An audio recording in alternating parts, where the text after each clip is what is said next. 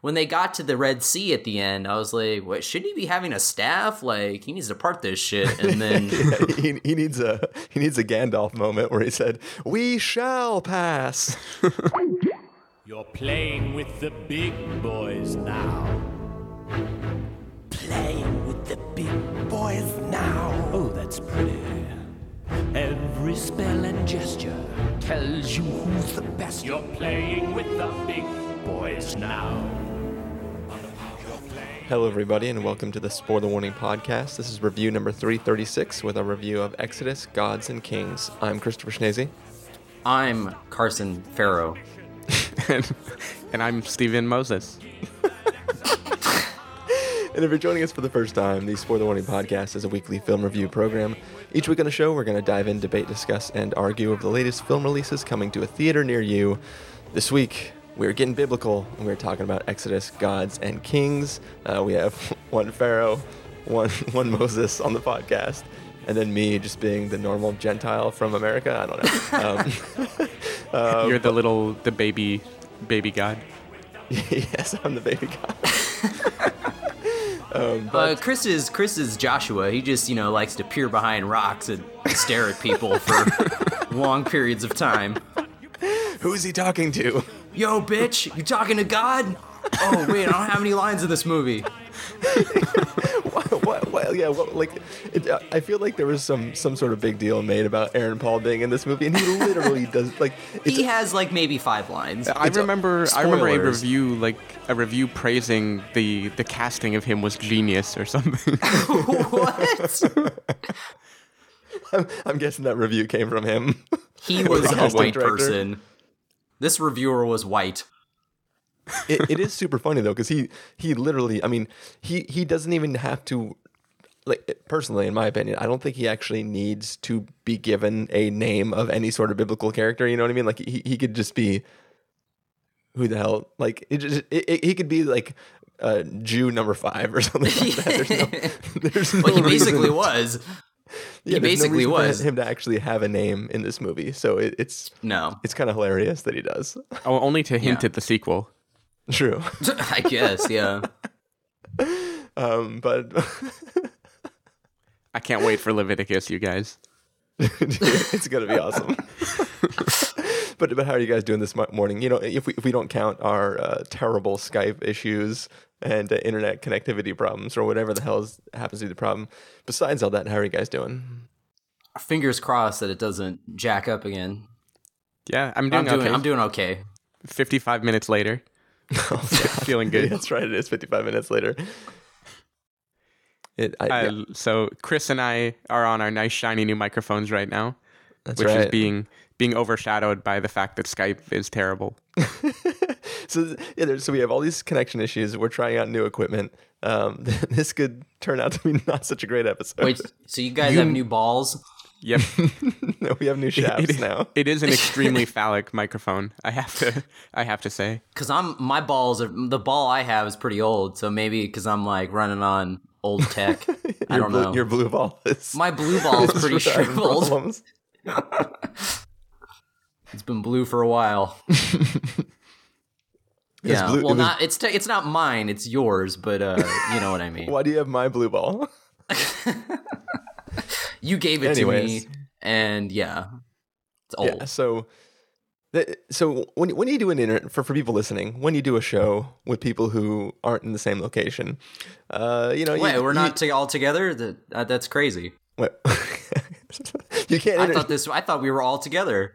Yes, the magic has been broken. Yeah, so there is magic that we do that involves the internet, and when the internet decides that it doesn't want to be your friend anymore, you are kind of at the mercy of its power. It's almost like you are making slaves of this podcasting medium, and some power out there known as the internet doesn't like the idea that you're turning this thing into a slave, and decides to do everything it can to drive you insane and make you release this podcast. So you're saying these mics are Jewish?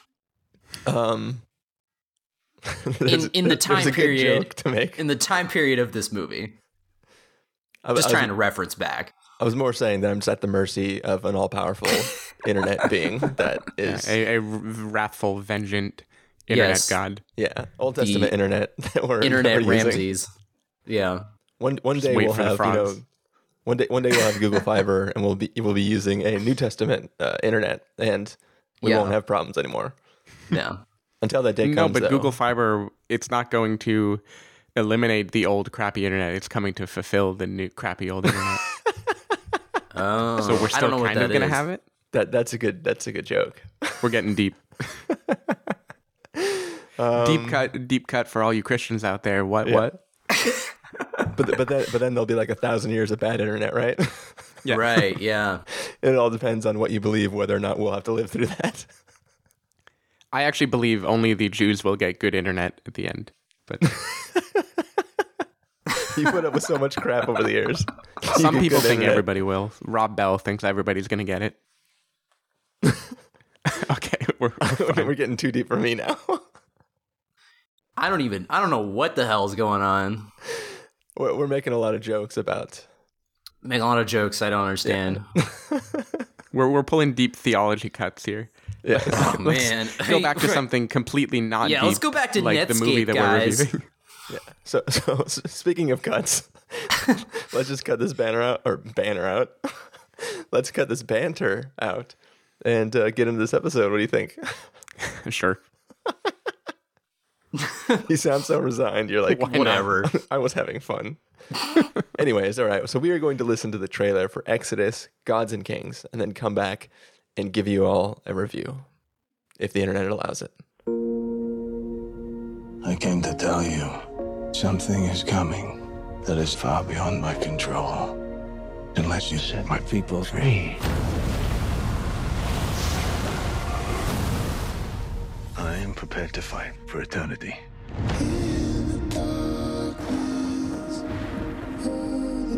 Moses, you say that you didn't cause all this.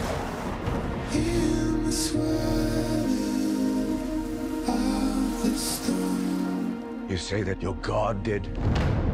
I am the God! I am the God! Moses, they are animals. I will drown them in the Nile, as you should have been. I don't think so. What is it? Ramesses, 4,000 men, 1,000 chariots. Ready yourselves! You've honored me with your trust! If you stay, you will perish! Follow me! You will be free! Do not be afraid! God is with us!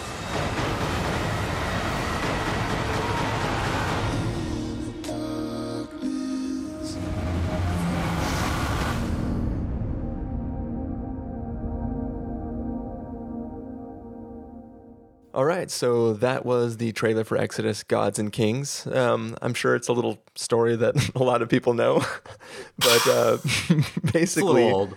yeah, depending on how much of it you know. Basically, there is some pharaohs, and they got a bunch of Jewish slaves, and those slaves don't like it, and they use some magical powers from God to try to convince Pharaoh, we'll say, to let their people go.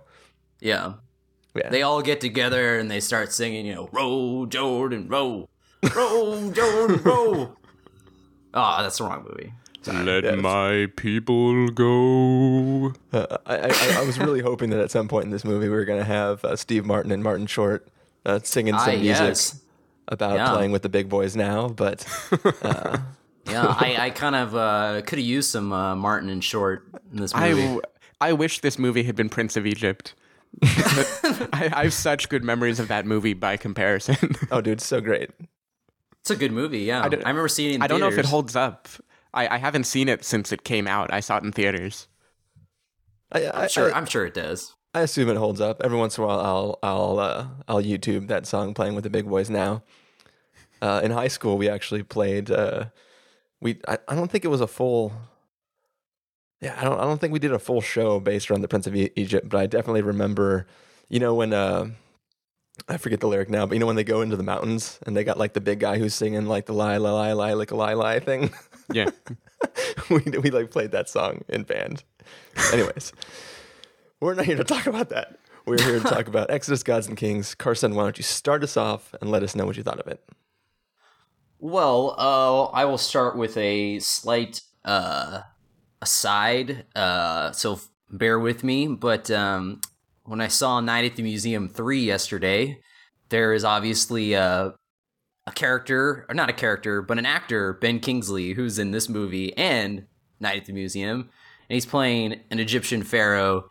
And when he first meets Ben Stiller, they have a humorous exchange where he says, "Oh, you're Jewish?" He's like, "I love Jews." He's like, "We have 40,000 of them. They're all so happy and always singing and dancing and loving their work." And then Ben Stiller says like, "Oh, well, not for much longer." He's like, "Oh, we get together for dinner like every year and talk about it." He's like, "It's a thing."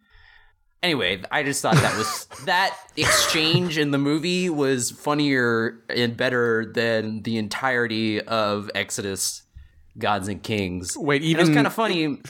Funnier than the proceed line? Wait, what? That where he's hooking up with that chick and she says, "You may proceed." Dude, my audience was roaring with laughter at that scene. Oh man, I don't know. So it was funnier than that. So side tangent again. I've thought about that. Thought about that scene probably more than I should. What were you doing while you thought about it? I wasn't doing anything. I was just because I was perplexed too because it seemed really really silly, and I think that like the more I think about it, there is some sort of there is some sort of niceness to it. Like it's almost like I don't know. There's something semi-romantic, I guess, about like going through your vows every time you're about to go through something else.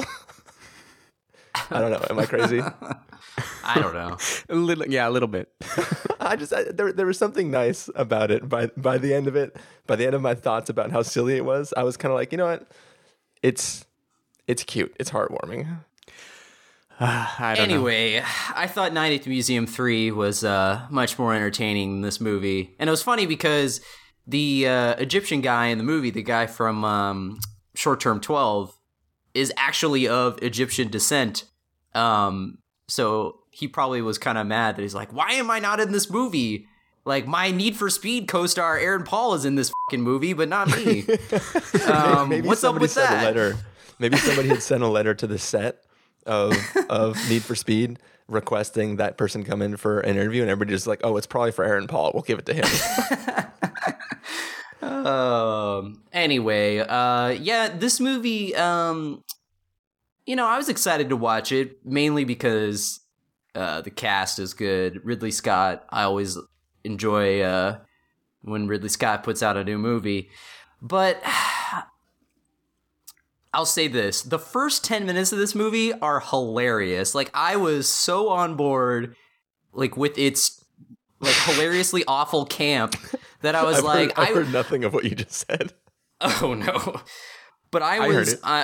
Okay, Steven heard it. But anyway, I was ready to praise this as like the next Saving Christmas. I was like, yes, this could be like double billed with Saving Christmas as like the most hilariously awful faith-based double bill or something. But then it just gets really boring after Brooklyn Pharaoh John Turturro is showing up.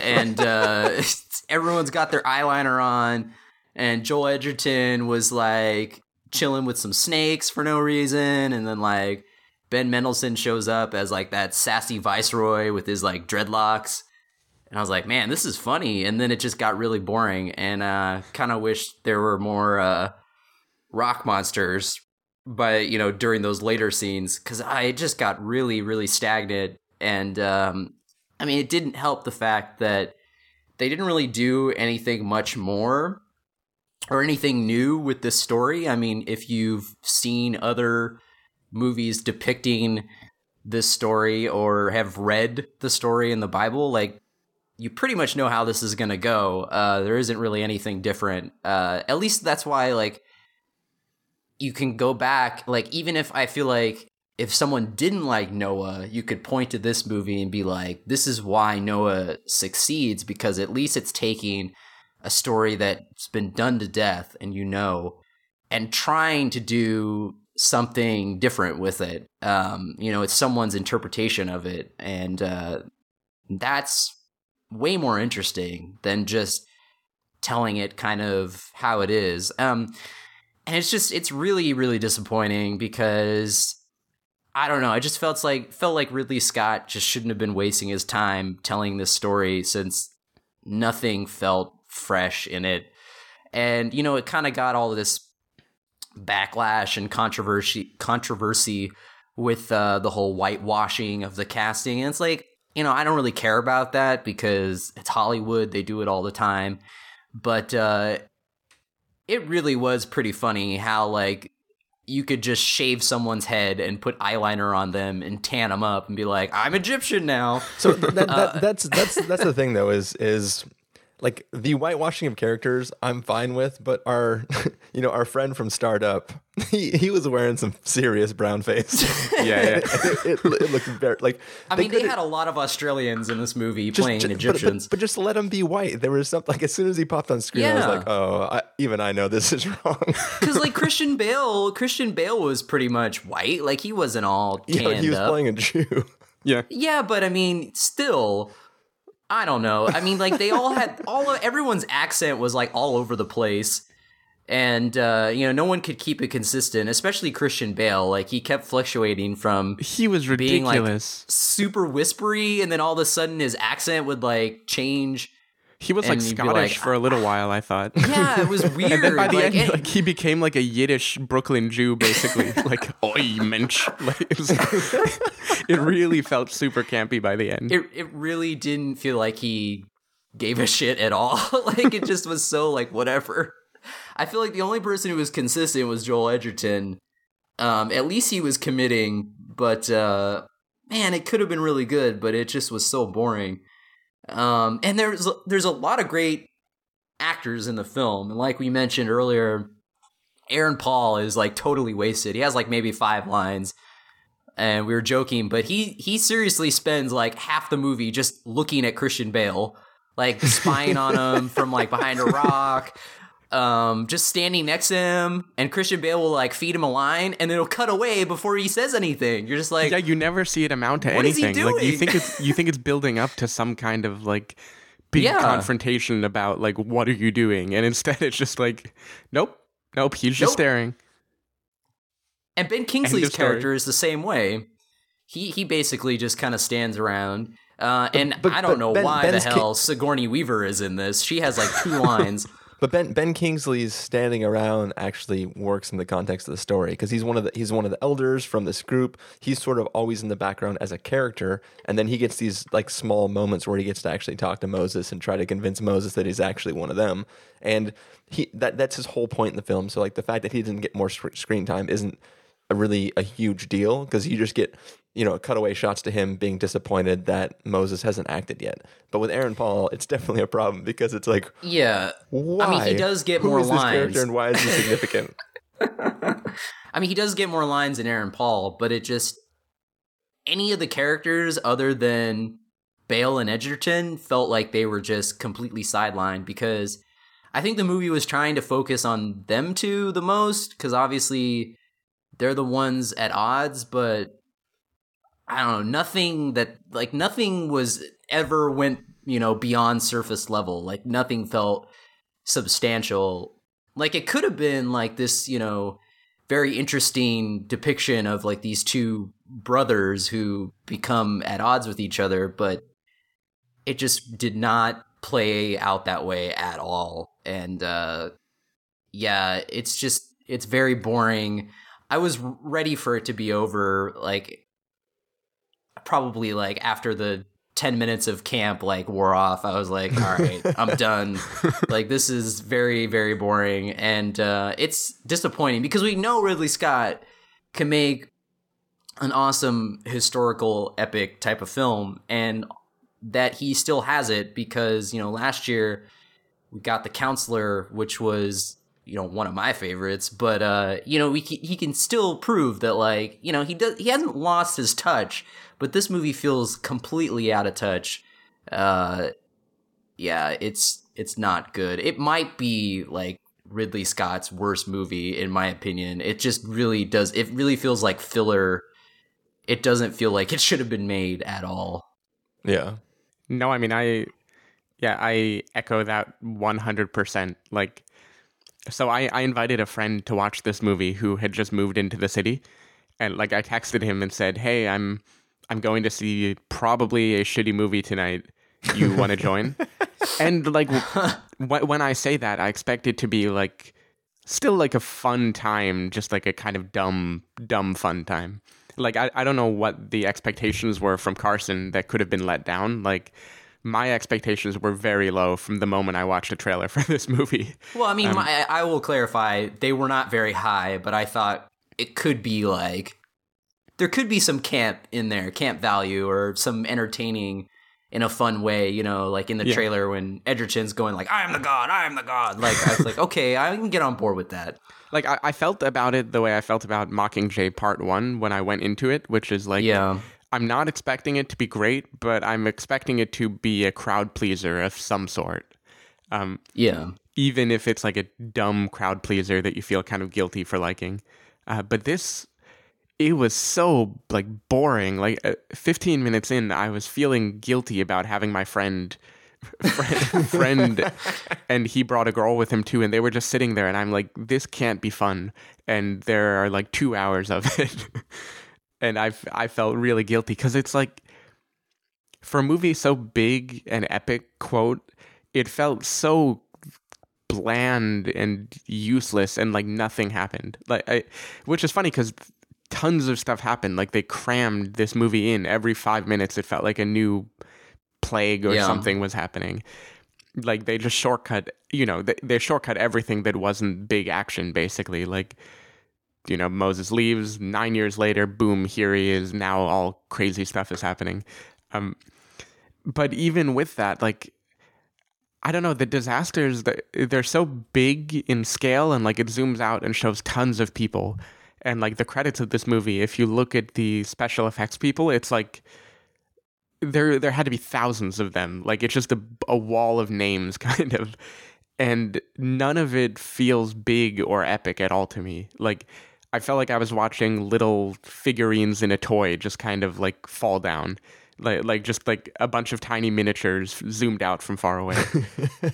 There was nothing about it that made me care or made me think like, wow, this is epic. This kind of disaster happening. This alligators and frogs, like this is giant. It all just felt really like weak and stupid to me, in a way that made it like just completely unfun to follow. I couldn't have cared less about what was going on.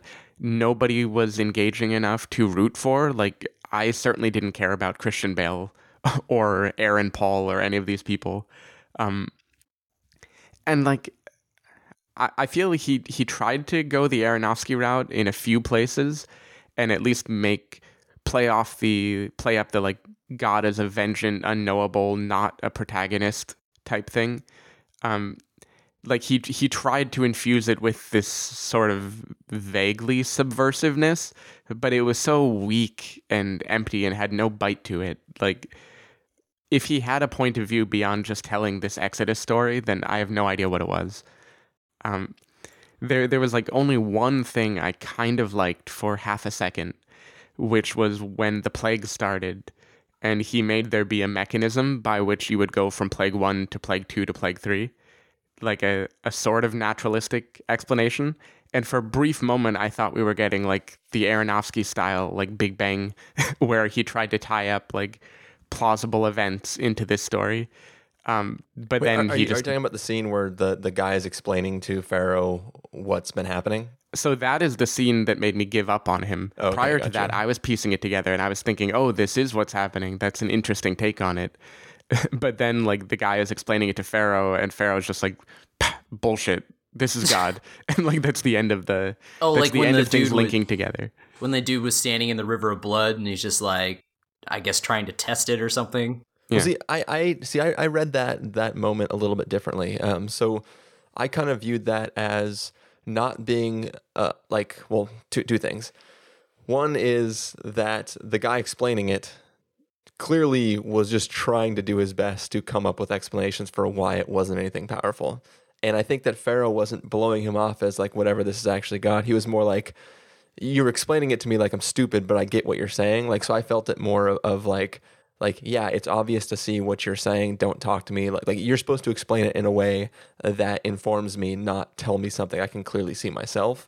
I didn't see Pharaoh as rejecting what he was saying, mostly like, you're not helping with just pointing out what I can see. You should be doing something to fix it, or like, don't just tell me like, yeah, it's obvious this thing's going to happen. Do something to actually prevent it from happening. So like, I kind of read that just a tiny bit differently. Yeah, I can read that. I guess like what I found interesting about Noah, even if I didn't love it, I had like some respect for it, was that Aronofsky showed some balls in the way he made that movie, where it's like, it is a film that is primarily about faith. And by the end, he managed to almost flip it and be like a parable against faith without reason, or against blind fanaticism, which is like super daring, where you're possibly alienating what was supposed to be your target demographic. But at least it's like a filmmaker with a point of view and a new twist on a story to tell. Yeah. And this, like, those moments hinted to me that, like, that and the fact that God is portrayed by this little kid. I don't know if that's a spoiler that you want to bleep out. No, I don't care about this movie. So I feel like that was the only artistic choice in this movie, was making God this like small British child. Sorry, go ahead. So I was just gonna say that also just felt like Passion of the Christ making Satan this weird like androgynous woman. It's like, you chose a weird thing, but I'm not sure you had a reason for doing it. Yeah. And it was weird too that they still included the burning bush. Like it was like, we'll cut to the burning bush and then we'll replace God with this little boy, which felt like I don't know why they kept the bush around at all if they're trying to change like God. Like it was weird to me.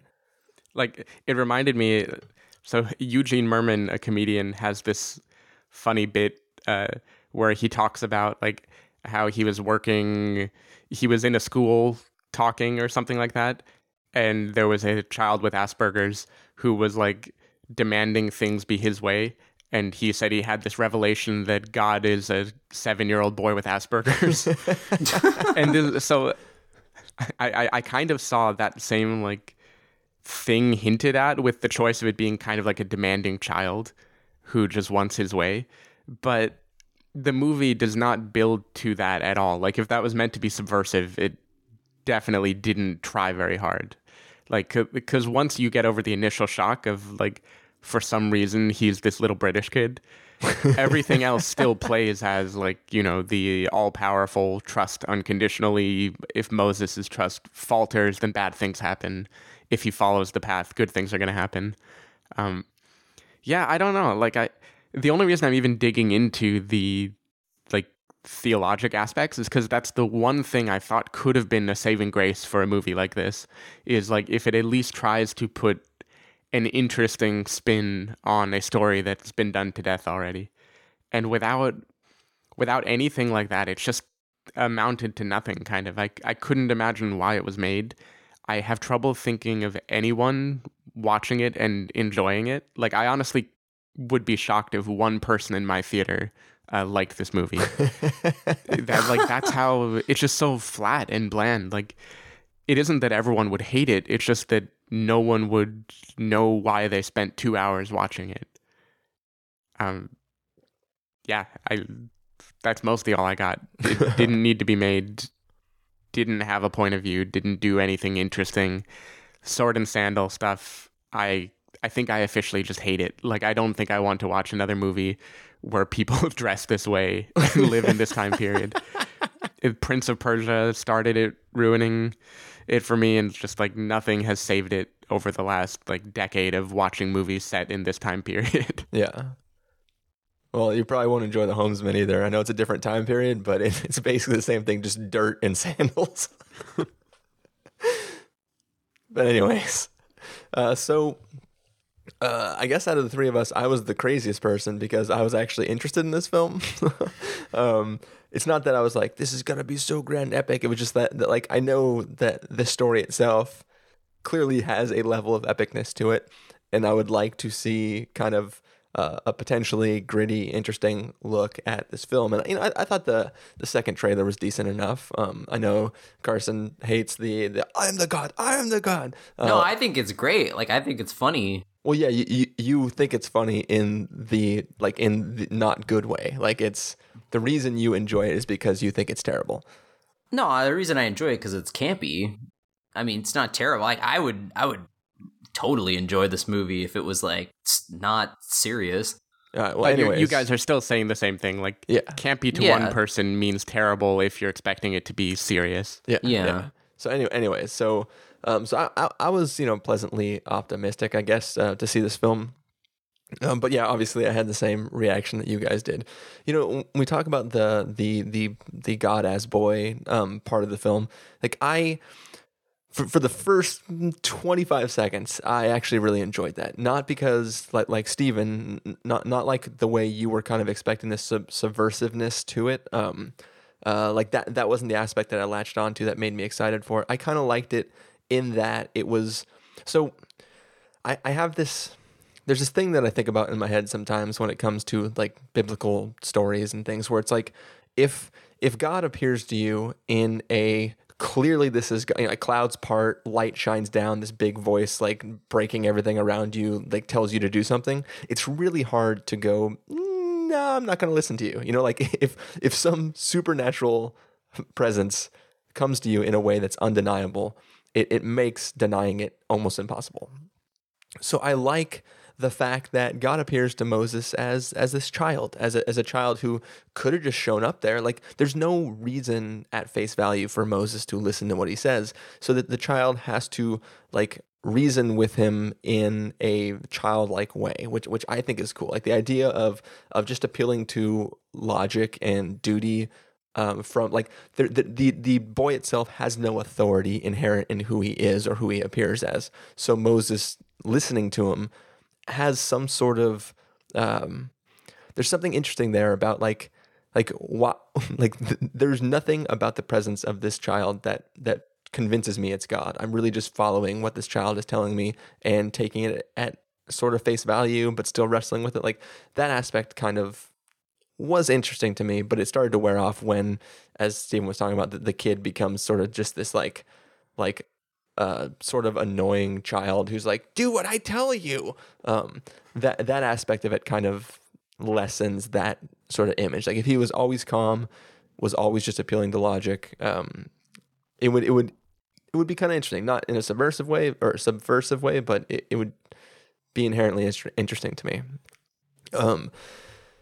The beginning of the film, if you don't count the campiness of seeing all the Egyptians and how they act and behaved and what actors are portraying them and kind of the silliness of that, like I kind of enjoyed the beginning where it's just these two brothers, these military generals who are going out and preparing for war.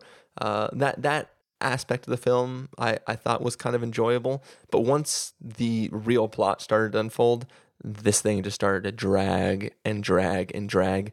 In a story like this, where you have these 7 plagues coming and ravishing an entire people group, that should be the money shot of your film. But for some reason, like the plagues were the worst, the most boring part of this film. And I don't know how you can do that with something with an image that is so impressive. With imagery that should be so impressive. It kind of just becomes this thing where it's like, God, how many of these freaking plagues do we have to go through? It's like the Roland Emmerich effect, right? Like you try to be big and grand, and it just makes it be like even more bland and disappointing. Yeah. It's like I get their motivation for it. Like we got to make all this as crazy as hell. But I think, I think what really kind of saddened me is that, kind of the point of this story is you have two men backed by 2 different forces one of which is completely showing up the other. Like that's the whole point of this is what they don't really focus on in this movie. And like, you know, with Noah, I celebrated all the changes that they, or not necessarily changes, but like the things that they added to the story to change the communication of what the point of the story is. I totally celebrated that because it was interesting. It took ideas of how do you reconcile the story in our world, like there, and what would it be like to be in the story. I loved all those changes in Noah. In this, like, I feel like they're missing all these really great scenes. Like, so we see that the Egyptians have some oracle lady who can like do things, right? But in the film, all we ever like she makes one prediction that actually comes true, and that's the prediction she makes at the beginning of the film, where you know a somebody will save a leader, and then that savior will lead or something, whatever her prophecy is. Like that's the only thing that she actually does. But besides that, there is never a scene where she shows any, like she's always not powerful. And the whole point of this story is that the Egyptians have these like sorcerers and crap who can actually do things, but anything they do turns out to be just sort of like a trick or not great. And then God makes some demonstration that shows them that no matter what, they are more like the iconic scene of like the snake from like Moses' staff turning into a snake and eating the snakes of like the Egyptian sorcerer. Yeah, why did they not have that scene? I couldn't believe they didn't show that. Yeah, like that's supposed to be a huge deal, and it's kind of like when it just like that's the thing too is Moses is obviously Moses is supposed to be wielding the power of God, but all of these things kind of are supposed to be coming from Moses in a way. Like Moses is the one who comes and says like, hey, this is coming, and then something happens, and then it's crazy, and then he comes back and is like, hey, this is really bad. But like there's supposed to be this call and answer type of thing where it's like these things are coming for reasons, not like a progression of plagues, and Moses is sort of like, wow, this is kind of crazy. Maybe when this settles down, I'll go talk to God again and see what, like, there was always this thing where it felt like God was doing this completely separate from Moses, and then would go, hey, Moses, you should go talk to him. Like, it didn't feel like a progression of let's do this together, now let's do this together, now let's do this together. And another thing too, that like the one thing that they really do change, which could have been an interesting change, is the one thing that they don't need to change at all. So the parting of the Red Sea. In this film, spoilers, the way they communicate that is to sort of show the seas just reside, like almost like an extreme low tide starts to happen. The water just kind of like recedes out and then goes away. Now, the whole point of this thing is that the Jewish people are supposed to be super screwed. They can't get across the water. What's going to happen? Boom, the seas part in a thing that you could never actually see happen in real life. Some really super impressive splitting of a sea. That's the other money shot from the story. But instead what they do is this like suddenly just the water sort of just recedes off into the distance, which doesn't make sense with like the waves crashing from the side, because wouldn't it just like well up? Like what they did to change it doesn't make sense why you change that, because that's the one thing that you don't have to make realistic, because it is an all-powerful God literally cutting an ocean in two. Like why would you change that? Why would you change that? Yeah, I feel like the only reason they did it is because they wanted to be different, but it isn't different with a point of view attached. It's just different for no reason. Yeah. And well, it's almost like they were trying to take this is the gritty, like, grounded approach to Moses. This is the Nolan Moses. Yeah, this is a gritty reboot. Ugh. And like, I mean, that's what I feel like they were trying to go for. Like the only acceptable thing that the only explanation for why they did that I would possibly accept is that they did it the other way and it just looked too terrible to actually put on screen. Like it just, some sort of weird uncanny valleyness happened or whatever. Like if that's their explanation, then I'll be like, okay, fine, I get that decision. But if they like if this was their whole idea all along, it's a terrible freaking idea. All you're doing is like completely taking away one thing that's supposed to show the might of the God who's supposedly doing all this stuff to the Egyptians. Well, it still looked pretty terrible in the way that they did it here anyway, so... Yeah. I totally echo that, and I definitely echo, I forgot to bring up, but the lack of a call and response with Moses and Pharaoh and the plagues of him like saying it was going to happen and then it happened. Yeah. And then the iterative process, like taking that out made the dynamic really weird. And that dynamic is one reason why I kind of felt like he was trying to subvert a little bit. Like he was trying to make it so God is doing this crazy stuff that Moses isn't behind, right? Like, Yeah. Like what kind of God would kill children? You know, there's a line like that. But there's no arc in the story that makes that pay off in any way. And instead what you get is just like you undercut the central conflict in the story and then just never do anything new with it. It's just like taking it out for no reason. Yeah. Well, there's that scene where Christian Bale like is talking to God, and God just basically tells him, "Yo, chillax. I got this. You can go." He basically says that. He basically says like, "You guys can rest for a while. Like, I got this." And then that's when all the plagues start happening. Yeah. Because Christian Bale was like, "Oh, like I've been training my men and they aren't ready yet," you know. And That's definitely his arc in the movie. Like by the end, he has fully stopped trying to do anything.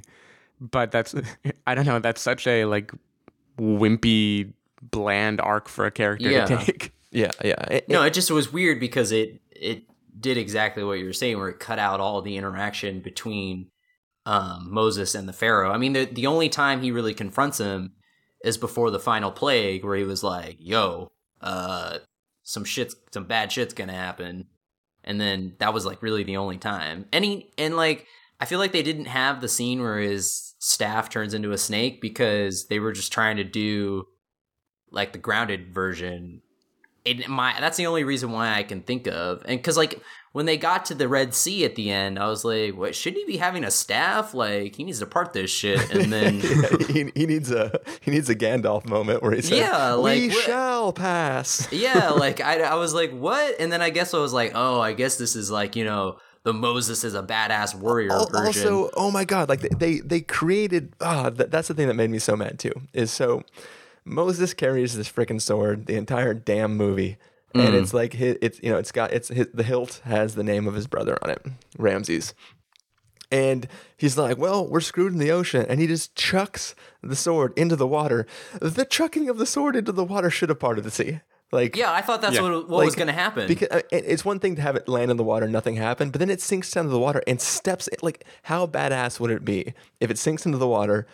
Stabs into the bottom of the ocean, the water parts from that, and then at the end, when the waves come back because Moses pulls the sword out of the ground, and then that collapses the walls. Like, there's so many badass things they could have done with it that it just doesn't make sense why that imagery of the sword sticking into the bottom of the ocean is even there. If I don't know.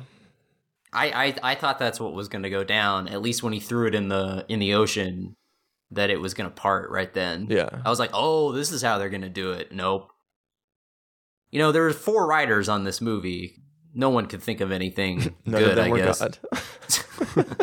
None of them were effective at screenwriting. The one thing that I did kind of like, and it immediately became something that didn't matter, so I didn't care about it anymore, was the gorilla Jews that were like in the hills, like building bows and arrows and like learning how to shoot. Like that was a cool. I like the idea of like this isn't just going to be a passive thing. Like we're actually going to train these people to help with an uprising. But then it's like while he's training, God's doing all like the real stuff out. Like it becomes 2 separate stories. Like I think that. You could have told the main arc of this story, completely removing Moses from the story and having it be an apparition that appears to Pharaoh. Like, so if you just have this like weird ghostly thing that comes to Pharaoh and goes like, "Hey, you need to let the Jews go," and he's like, "Oh, this is not real, I'm going crazy," and then it keeps appearing and he starts to get more and more scared, and then the thing keeps appearing. It's basically like a ghost of Christmas past that comes to him and says, "I'm going to do this to your people," and he's like, "What? No, you're not." And then it happens. He's like, "Oh crap," and then he comes back and goes like, "I'm going to do this to your people," and it's just if there was, you could tell the exact same story without there having to be a Moses at all. Like, so, and without there having to be an act, like God could have been appearing himself to Pharaoh. And it's, by removing that dynamic, especially when the beginning of the thing is held, like the beginning of the story pits these two people against each other. You have Pharaoh and his, quote unquote brother, or soon to be Pharaoh and their brother. Like it's supposed to be about these two men who are warring from a young age. Like they're always in competition with each other. Like the original Pharaoh kind of believes in Moses more than he does Ramses. And like there's this dynamic that is set up in the film that's supposed to put these two people against each other, and vying for like their own power, their own military strategy, like all this stuff. And the film sort of just ditches that and kind of does its own thing. And I don't know, this is one of those times where like I wouldn't have complained if the story was just changed, but it was done well. But it feels like they dropped out the things that make the story interesting. It's like if somebody like rebooted Harry Potter, but like he didn't have the scar and he like there was no connection between him and Voldemort. Spoilers, I guess, for Harry Potter. We're gonna bleep out the name. He who must not be named. He who must not be named. Yes. I did think it was really funny though when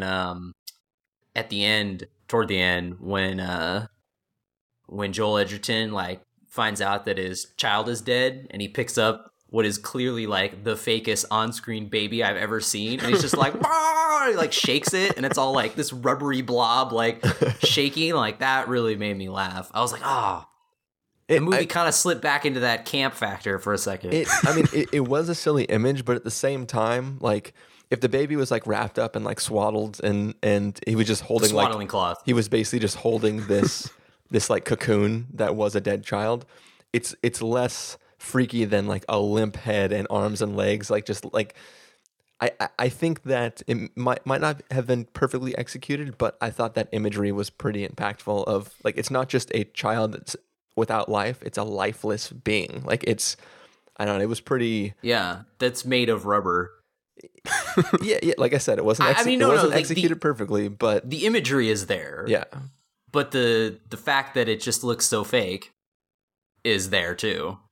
You know what was really funny is that like after that scene where it's the next morning and Christian Bale comes up to Edgerton and he's still holding the baby, and now he's like wrapped up in more swaddling cloth, and he's just like, "Look what you did," or whatever. And like I seriously, I didn't know he was played by Nicolas Cage.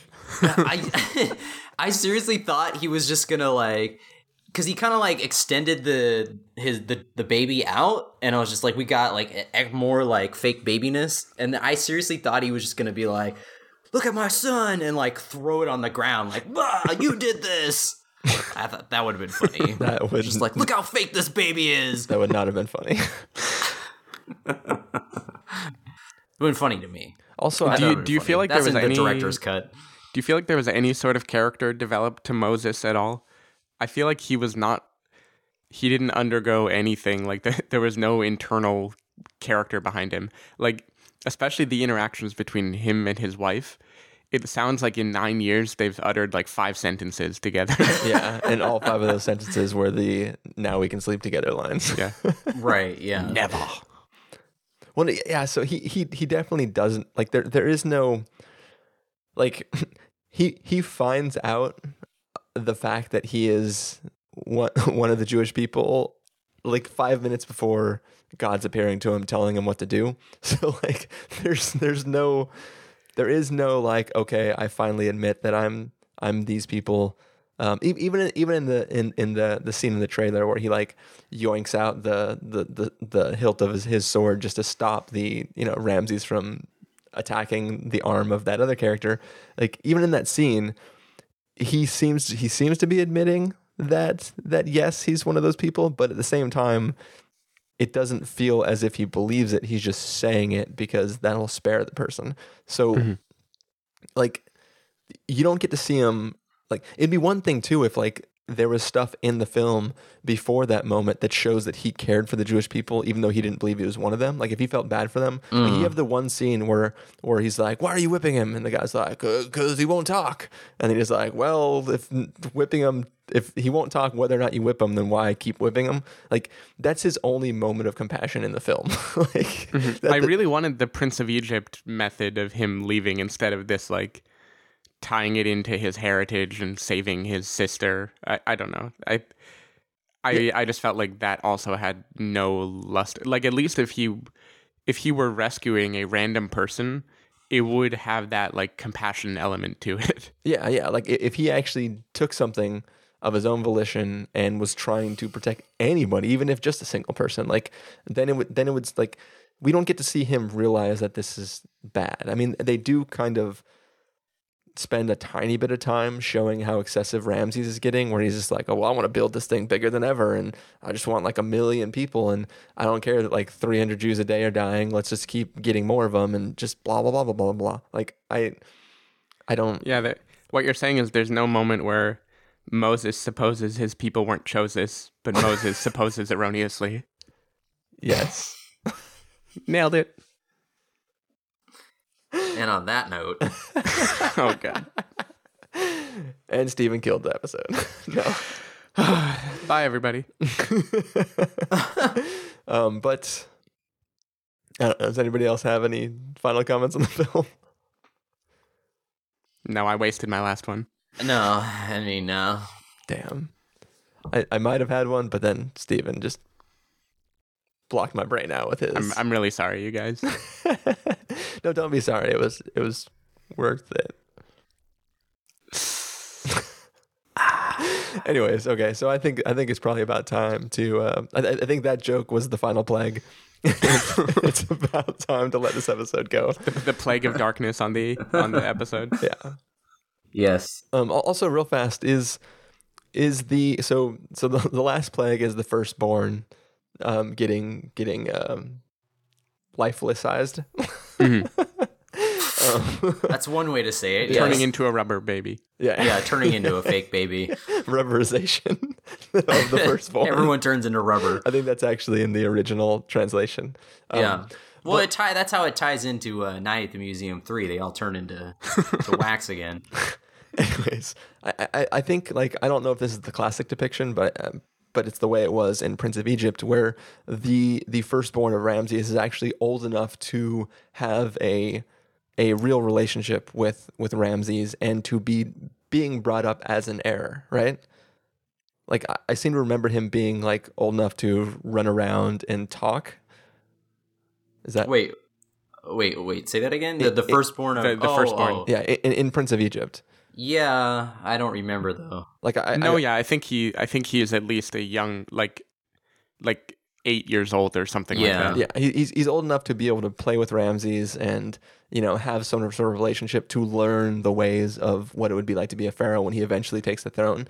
So I think that obviously, death of a child is a horrible thing. I don't want to belittle that at all, but I mean, I think there's when a child is taken from Ramses, that child represents less of power at that point in time.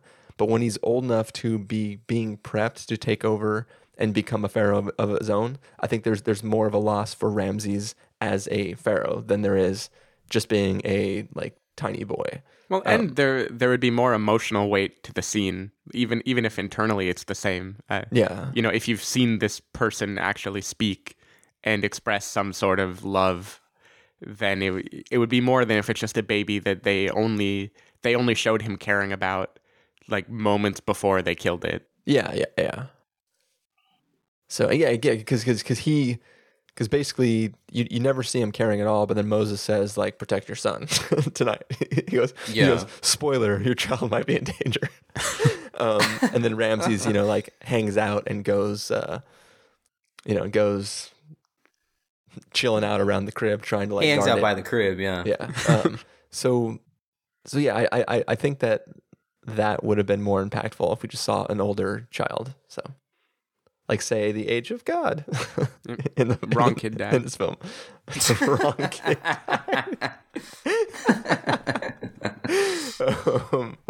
So, anyways, that was my final thought. So, I think it's about time to get to our verdict, guys. What do you say? Yep.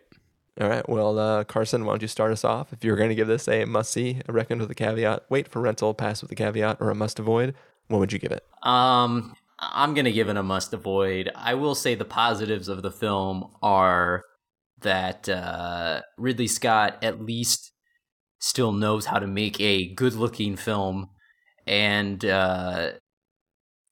that's about it. I think there might have been something else, but I can't remember. You were just excited that everything wasn't tinted blue. Exactly, yeah. At least he can make a movie that still looks like a movie. He can make a yellow movie instead. Yeah. with the production value. But yeah, other than that, no. All right, Steven. Easy must avoid for me. I mean, whatever the production value is, that just makes it more of a crime that it wound up so bad. Yeah, I mean, it really is a waste. Like they just threw hundreds of millions of dollars. I don't know how big this movie was, but it had to be over 100 mil, right? I think it was like 140. Like that means they probably spent more. That is like a social crime. I feel like that you can spend that money on a thing that is so terrible. You know, what's weird too is like just from the financial standpoint of making this film. I know it's been in production for a while, and you can't really judge films that came out several months back against it. But like the you would think that this film would have a built-in audience, right? Like anybody in the biblical community will want to check out this film, so it should have a built-in audience. But I feel like Noah was like outraged a lot of people. So like coming out after Noah, that built-in audience might be zero now, because you're only going to convince secular audiences to want to see this if it looks good, because other people who feel like they were burned by Noah probably aren't going to go in and give this a shot.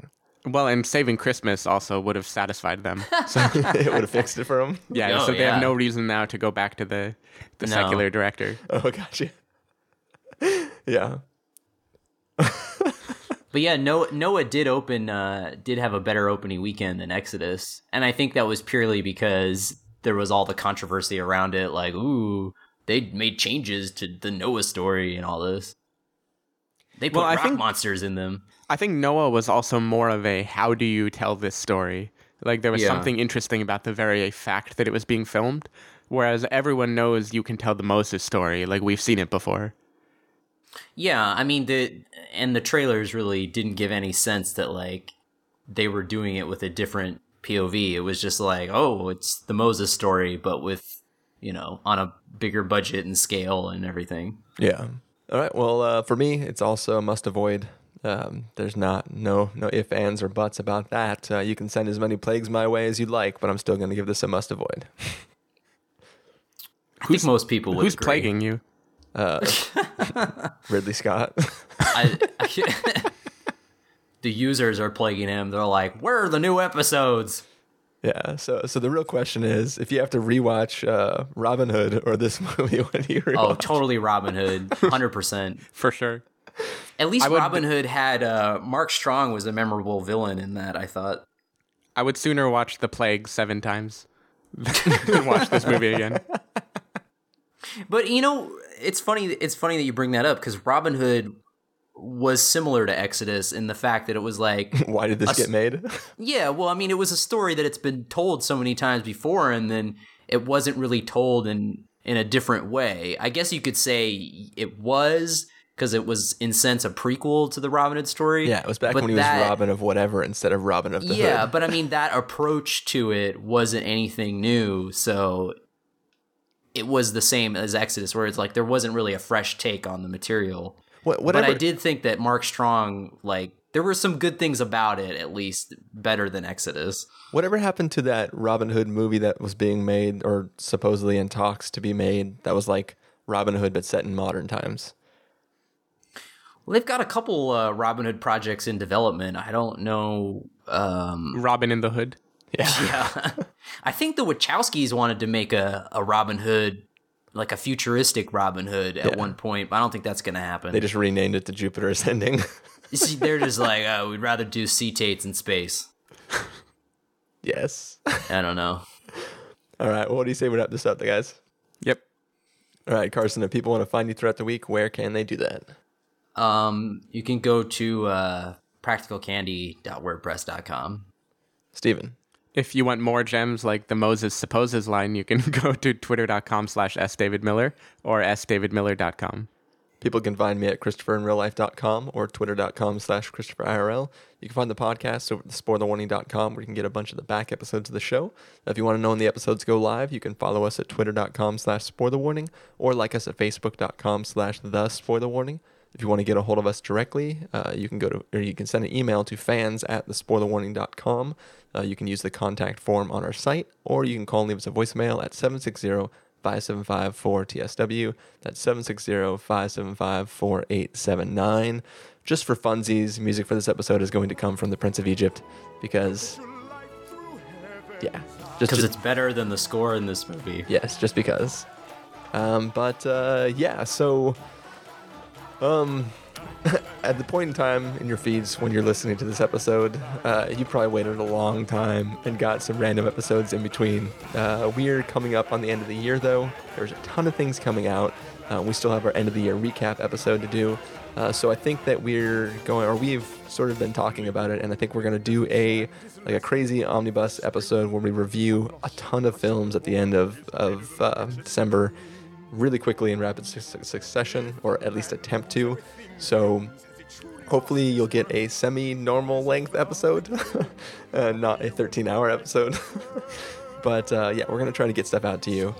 So thanks for listening, and hope you enjoy that. Thank you guys for joining me on this episode. Anytime. You're welcome. They'll be out by mid-January. Hopefully. It'll be out sometime. At least by this upcoming weekend. Which means nothing to the people listening. True. No. True. They'll never know if you made your promise or not. Yeah. If you're listening to this, it's out now.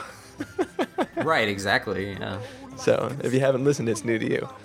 Yeah. All right. But now could be the new year. Good. Yeah, it took a whole year for me to get this episode up. All right. Well, should we take off, guys? Yep. All right.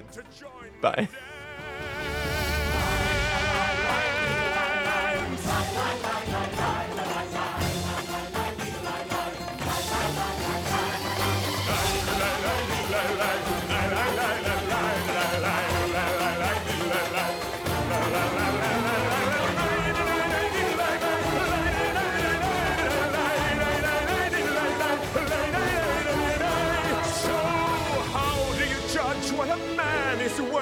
By what he builds or buys, you can never see with your eyes on earth.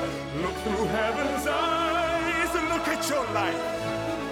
Look at your life.